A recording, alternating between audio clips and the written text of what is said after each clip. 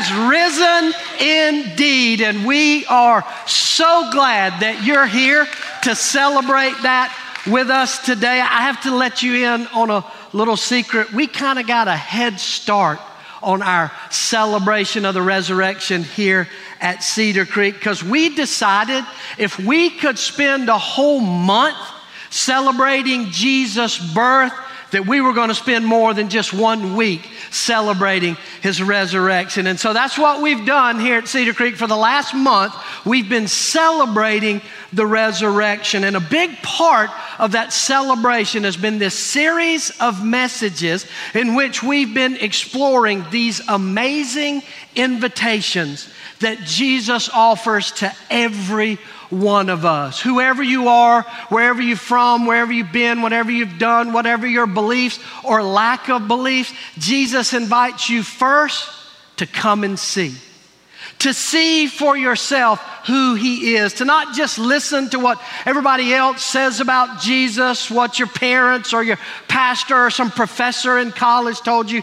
To discover Jesus and who he is for yourself. And the amazing thing about Jesus is he doesn't require you to have it all together, to have all your doubts dealt with. You just come to him, whoever you are, whatever you're dealing with. And then when we come to him, Jesus invites us to follow him, to begin to act based on what we discover about who he is. But we discovered that following Jesus was not just about a change of direction or trajectory for our lives, but it was about a change in priorities, beginning to see what is truly important in our lives. And then Jesus invites us, interestingly, to come and die. Not a very enticing invitation, right? But we discovered Jesus was not talking about a physical death. He was talking about dying to the self-centered desires that keep messing up our lives. These desires that we pursue because we think they're going to be fulfilling and they're good for a moment, but they leave us empty and hollow and broken. Now today, on Easter Sunday, I want us to look at what I believe is the most amazing invitation that Jesus offers to us, and that is to come and live. To move from just existing to truly living. To move from just going through the motions of life to truly living that full and meaningful life that he created us for. Jesus first offers this invitation to his disciples, his closest followers, as they're sharing that last meal together. Jesus is just literally a few hours from being arrested and tried and crucified. And as Jesus is on his way to death, he invites his disciples to come and live. Notice what he says, John 14:19. Jesus says, "Before long, the world will not see me anymore, but you will see me. And because I live, you also will live." What's Jesus talking about? Obviously, he's talking about his crucifixion and his resurrection. The world's not going to see me. I'm going to be dead. I'm going to be placed in a tomb. But you're going to see me because I'm coming back to life. And when I come back to life, you are coming alive. And I'm sure the disciples had no idea what he was talking about when he said that. Even though he had told them many times, that it just went right over their head. I'm sure they were thinking, come alive. Aren't we alive already? What have we been doing for 3.5 years? We've been following you. We've been seeing God's power, miracles. We've been teaching a message of the kingdom coming. We believe you are the Messiah. We thought we were alive. What do you mean, come alive? See, that's the thing. We look at the Easter story from this side of the resurrection. We read this verse from this side of the resurrection, but the disciples weren't expecting a resurrection. It was the last thing on their mind. That's why there are no followers of Jesus on that first Easter Sunday morning standing outside the tomb going, well, it's been 3 days. He said 3 days. 3, 2, 1, come on back, Jesus. No. They were not looking for a resurrection. In fact, when they discovered that the tomb was empty, their first thought wasn't resurrection. Their first thought was grave robbery. Somebody has stolen his body. Put yourself in their shoes if you can for just a minute. Think about this. They had bet it all on Jesus. They had abandoned homes and families and businesses, and they had followed him. And at some point, they became convinced that he really was who he said he was. He was the Messiah, the Redeemer, the rescuer of Israel, who was going to restore the nation of Israel to even a higher place than King David had hundreds of years before. And they had a front row seat. They were in on the ground floor. They were going to be a part of this amazing move of God. Then came Friday. And when he died, their hope died with them. Maybe he wasn't the Messiah because God would not die. The Messiah would not die. The Messiah came to win, to reign, to conquer, to restore. Imagine those 2 days. I would imagine Friday was a day of complete shock, totally overwhelmed. Some of you have been there, right? You've gotten that call you never saw coming. You've heard that doctor say it's cancer and it's stage 4 and it's bad. You've seen that spouse walk out and abandon you. You've stood over that grave of someone who had a lot of life left to live. You know that feeling. It's so overwhelming. It's like you can't breathe, you can't process it, the grief, the shock, all of that. And I'm sure that's what Friday was like for them. And I would imagine Saturday was a day full of questions. How do we miss it? What went wrong? What are we supposed to do now? Our friend is gone. Can you imagine the grief? See, Jesus wasn't just their rabbi. He was their friend that they loved. He was the center. He was the glue that held them together. He's the one that determined where they went and what they did, all of that. And now he's gone. And what do we do now? When he died, hope died with him. But then came the morning that sealed the promise. His buried body began to breathe. I love that song. And out of the darkness, the roaring lion declares, the grave has no claim on me. Can you imagine? John writes in his gospel that when Jesus appeared to his disciples for the first time after the resurrection on that Easter evening, they were overjoyed. I'm telling you, that's probably the greatest understatement ever. Can you imagine? He's back. Our friend is back, and not just a relief from the grief and the unanswered questions, but their lives will never be the same. This is a game changer for them. And it's a game changer for us still today. That's why years later, the Apostle Paul would write these words in 2 Corinthians. He says, this, talking about the resurrection, this means that anyone who belongs to Christ has become a new person. The old life is gone. A new life has begun. The resurrection is not about you being able to turn over a new leaf. The resurrection is about you being able to become a whole new tree. We're not talking about an extreme makeover home edition. We're talking about getting a brand new home. See, as humans, we always try to change things from the outside in. I can change if I can just clean up my act, if I can just behave a little better, if I can just change how I act. But Jesus didn't die so you could become a better behaved person. He died and rose again so that you could become a totally new person. You see why Easter is so much bigger than just bunnies and baskets and new clothes and attending a church service?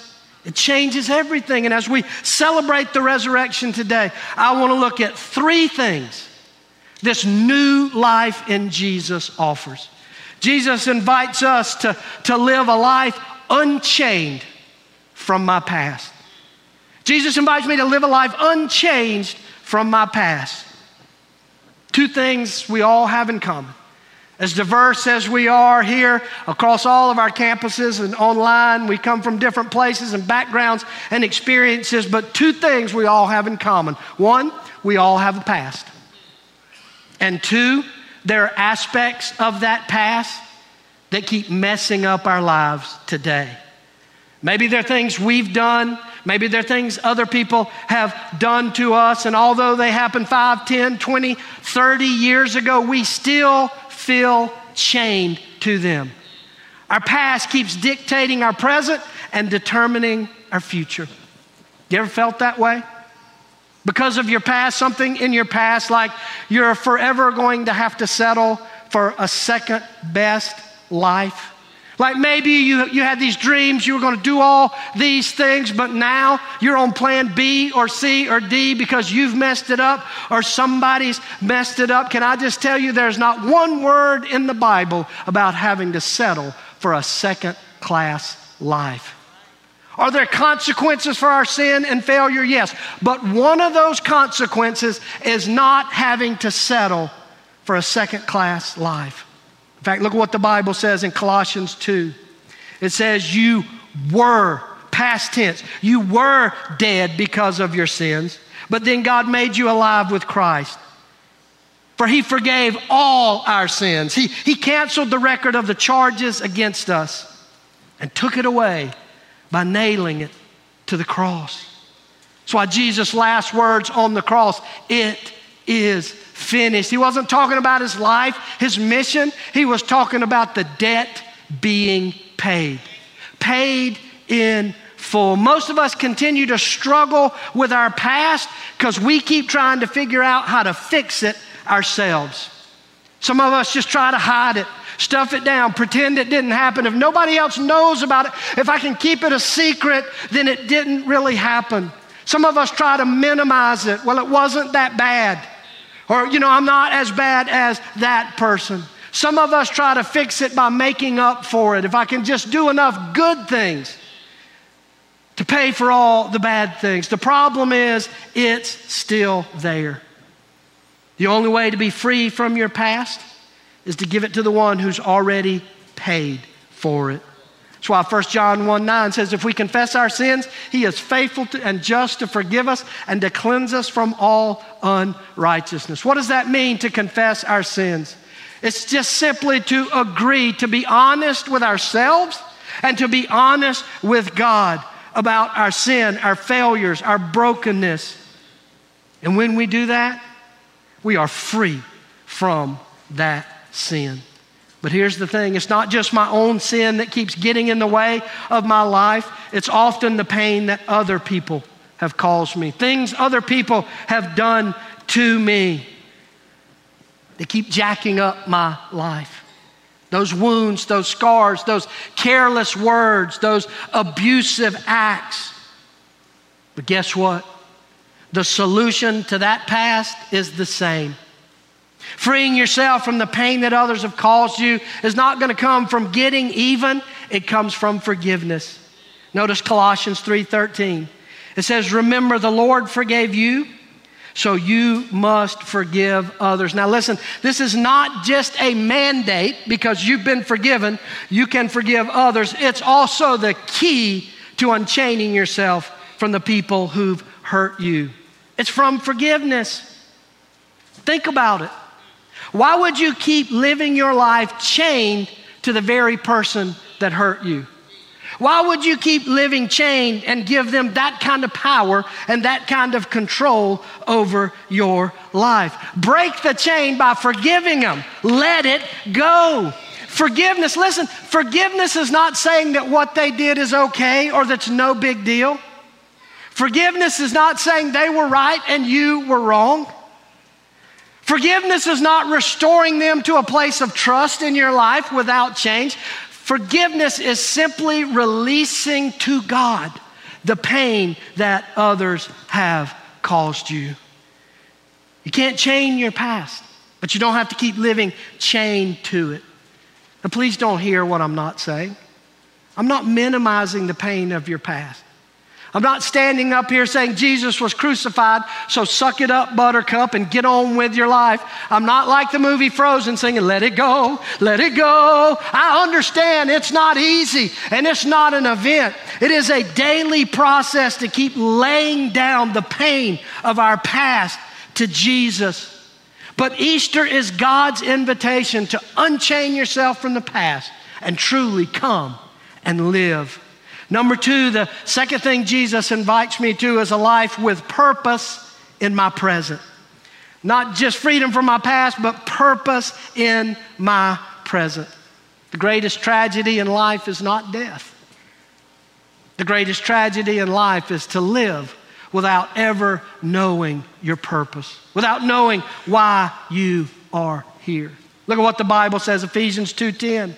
It says, for we, this is you, this is me, we are God's masterpiece.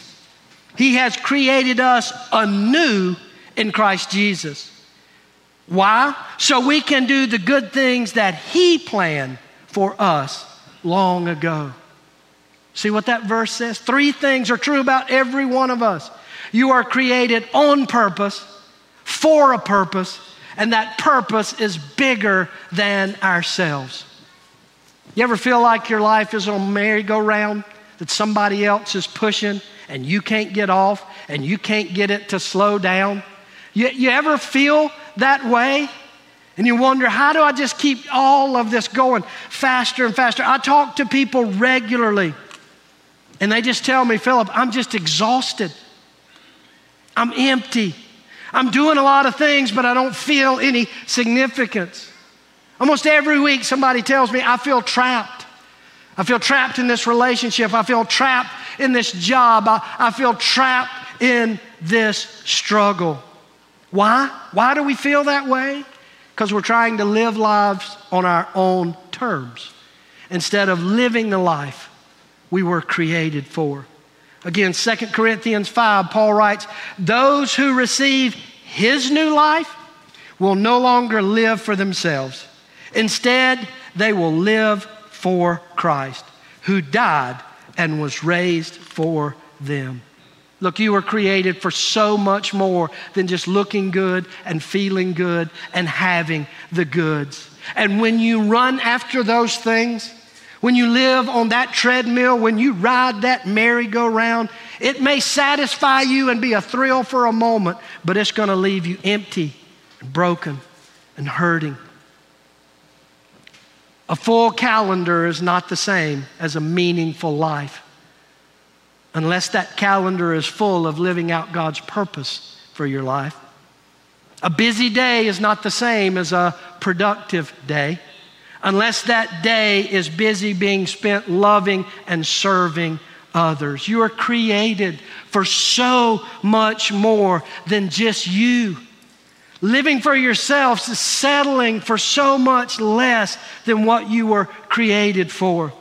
And through His resurrection, Jesus invites you to experience the joy, not the temporary happiness, the deep joy of living with purpose. And then finally, number three, the third thing Jesus invites me to is a life secure in my future. A life secure in my future. You know, one of our deepest needs as human beings is security. We need to feel secure. We need to feel safe. We need to feel stable. And that is the driving need for so many of the things that we do. Did you know that?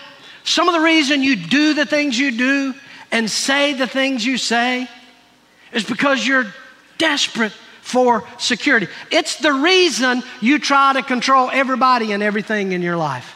It's the reason you try to control people and get them to do what you need them to do, or what make you feel safe about them, that they're going to be okay, your family's going to be okay. And so we reach for the control lever, not because we're a bunch of control freaks. It's just we are desperate for security. I think about that old country song, looking for love in all the wrong places. The reality is it's probably not love we're looking for, it's security we're looking for. And far too often we look for it in the wrong places. Notice Psalm 20, verse 7.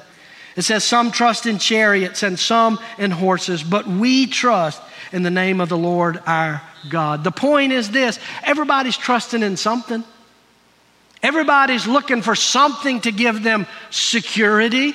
I meet people who say, well, I don't have any faith. I don't trust. Yes, you do. You're trusting in something.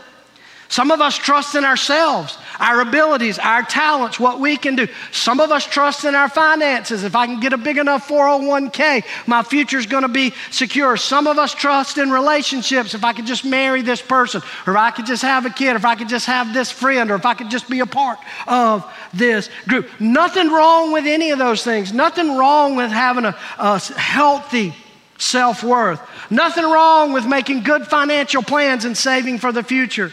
Nothing wrong with having supportive, helpful people in your life, but just recognize they don't last forever.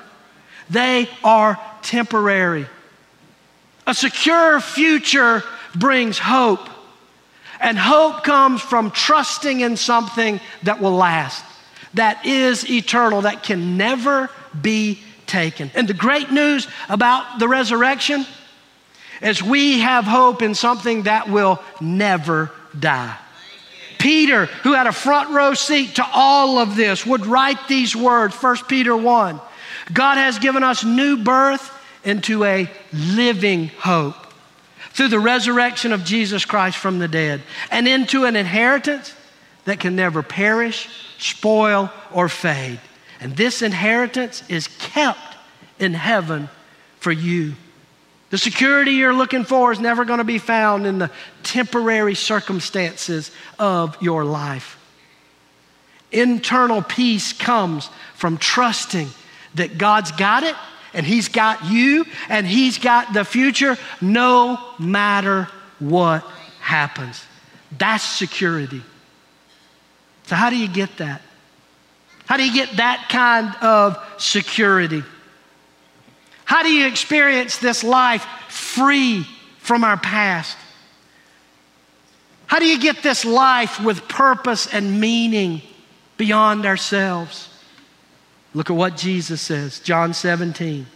Jesus says, now this is eternal life.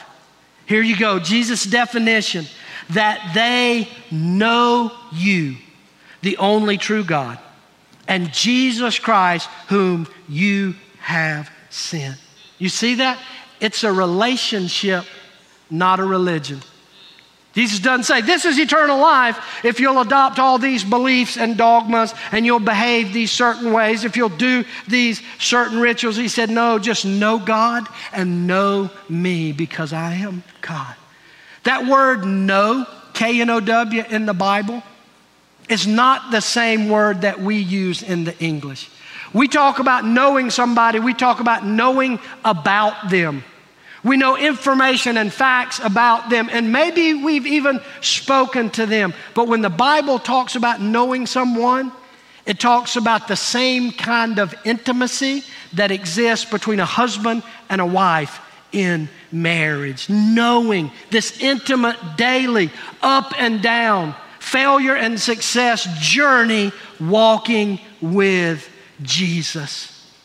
If you don't have that relationship, I want to give you an opportunity today to take that first step into a relationship with Jesus. I can't think of a better time than Easter to accept Jesus' invitation to come and live. Would you pray with me? Just bow your heads, close your eyes just for a few minutes. Maybe you're here today and you know about God, or maybe you don't know anything. Or maybe you've been a part of a church forever, but it's just been about a religion, not a relationship.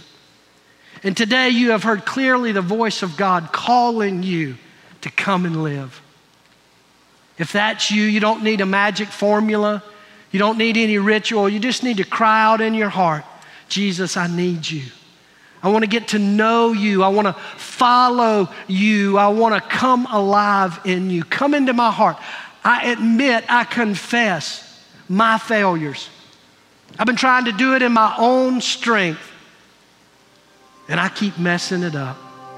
And Jesus, today I'm sick and tired of being sick and tired. I want you. The Bible says when you receive that, He fills you with the Holy Spirit.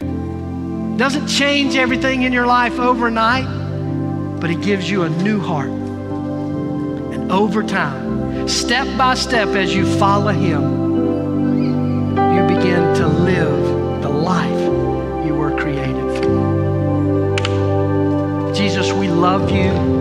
We are overwhelmed and amazed by the power of the resurrection. But Jesus, don't let us walk out of here today unchanged.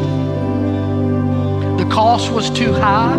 The miracle was too big for us to just go on as usual. Transform us, Jesus. Call us to new life in You. In Your name we pray. Amen.